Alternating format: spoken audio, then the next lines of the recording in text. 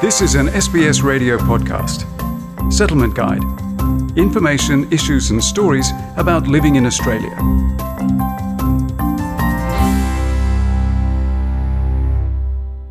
The economic damage inflicted by COVID-19 restrictions has seen over 3 million Australians dip into their superannuation savings. Whether you need that extra boost in cash or not, financial experts say it is nonetheless a good time to review the state of your superannuation account. Since the coronavirus pandemic, Australia's unemployment has reached 7.5%, the highest jobless rate since November 1998, according to July figures from the Australian Bureau of Statistics. The Australian Prudential Regulation Authority data shows that since April, 3.1 million Australians have accessed their superannuation early to meet their financial needs. Services Australia provides a free financial information service to help Australians make informed financial decisions in multiple languages. Financial Information Service Officer Justin Bott says the coronavirus-related early release scheme is available to Australians and permanent residents who meet the criteria. Somewhere between now and the 31st of December, you're allowed to take a one-off lump sum of $10,000. You've got to be a citizen or a permanent resident. You've got to be either unemployed, eligible on receiving an income support payment like job seeker payment, or after the 1st of January you've been made redundant, your business or your work hours have gone down by 20%, or your small business turnover is reduced by 20%. So if you're in any of those, then you're able to go to the ATO through your MyGov account, fill in that application to get your $10,000 out of your superannuation fund. Temporary migrants were only permitted to access their superannuation once prior to July, whilst Australian citizens and permanent residents are allowed to have another withdrawal of up to $10,000 in the 2020 to 2021 financial year.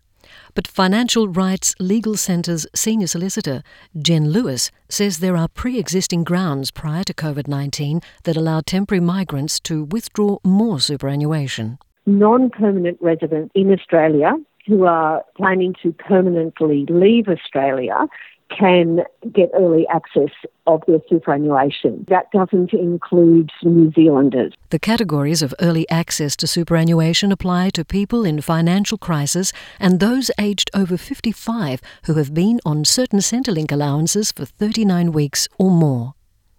According to the Australian Taxation Office, pre-existing early access to superannuation categories are generally limited to $10,000.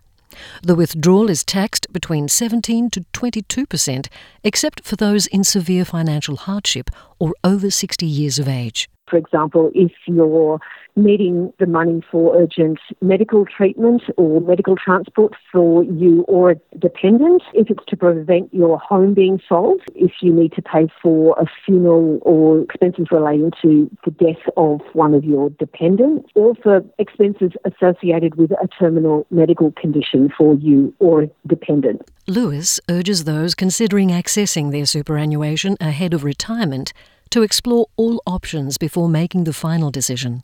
She says in some cases, superannuation may work out better than declaring bankruptcy. Superannuation, for example, is protected in bankruptcy. So for some people who have overwhelming debts that they will never be able to repay, might be better off considering bankruptcy, and their superannuation is protected. What we see, not infrequently, is people who have withdrawn their superannuation for year after year, early access over a period of time, and then eventually go bankrupt anyway.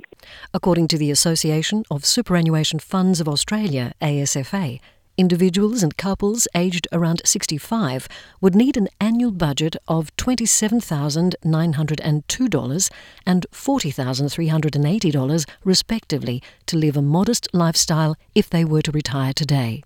Yet 2017 to 2018 figures from the Australian Bureau of Statistics show that the median superannuation account balance for women is $45,000, while men had $65,000.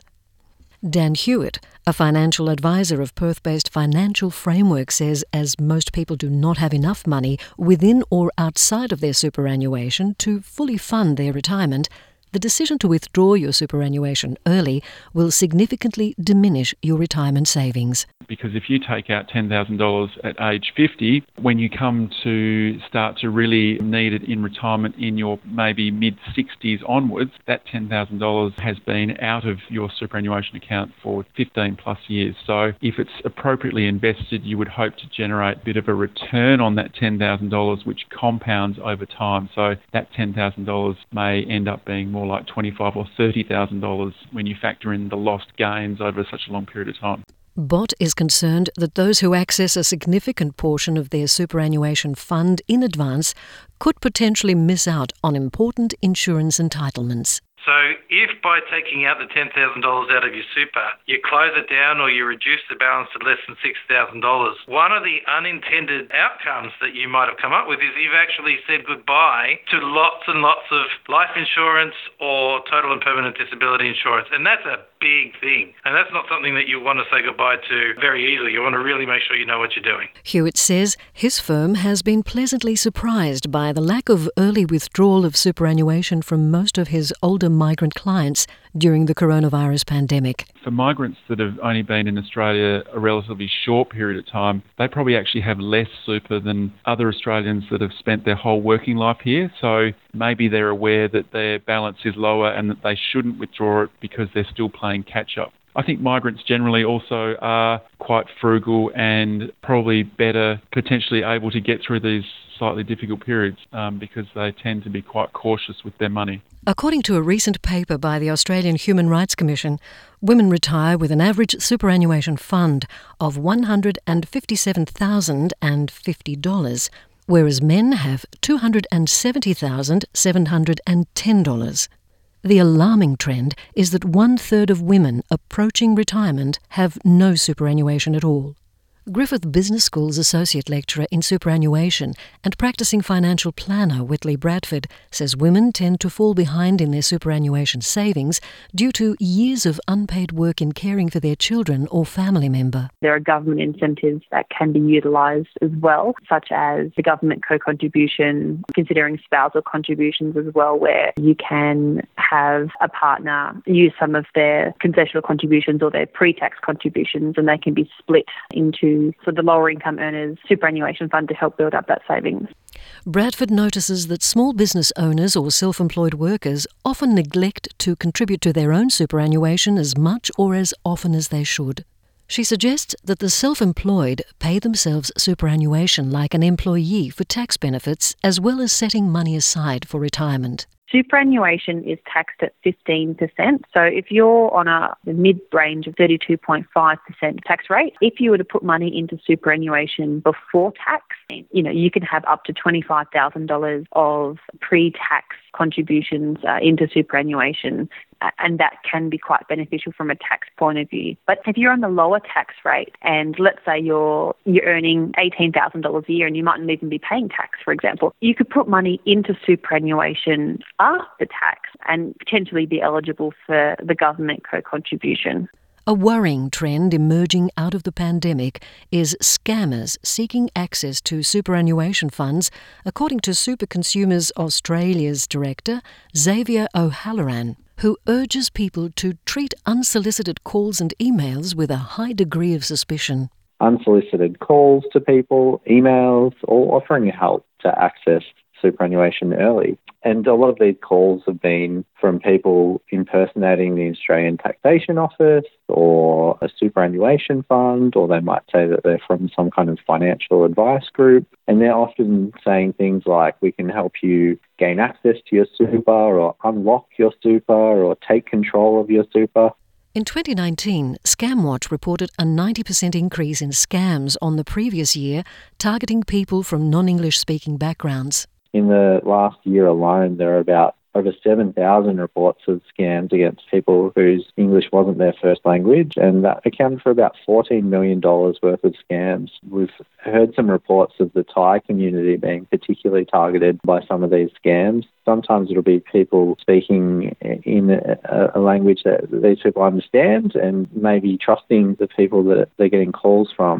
Even if you're not planning to withdraw your superannuation right now, Bot explains that it is a good idea to get to know the state of your superannuation. All Australians really aren't engaging with their superannuation fund very well. We don't really know what it does. We don't know what we've invested in. We get this letter once a year that tells us that the balance is something, and we take it and often just throw it away and don't read any of the information that's in there. And we don't realise what we're being charged for fees. So if this makes you pay more attention to where your superannuation is going, then that's a good thing. The comments in this article are general advice only and do not apply to individual circumstances. To seek advice, speak to a qualified financial planner or call the free National Debt Helpline for financial counselling on 1800 007 007. For free financial information in your language, contact Services Australia's Financial Information Service on 131 202. If your identity has been stolen, contact ID Care on 1800 595 160.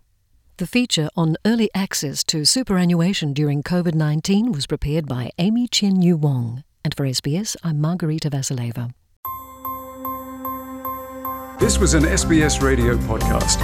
For more Settlement Guide stories, visit sbs.com.au/radio.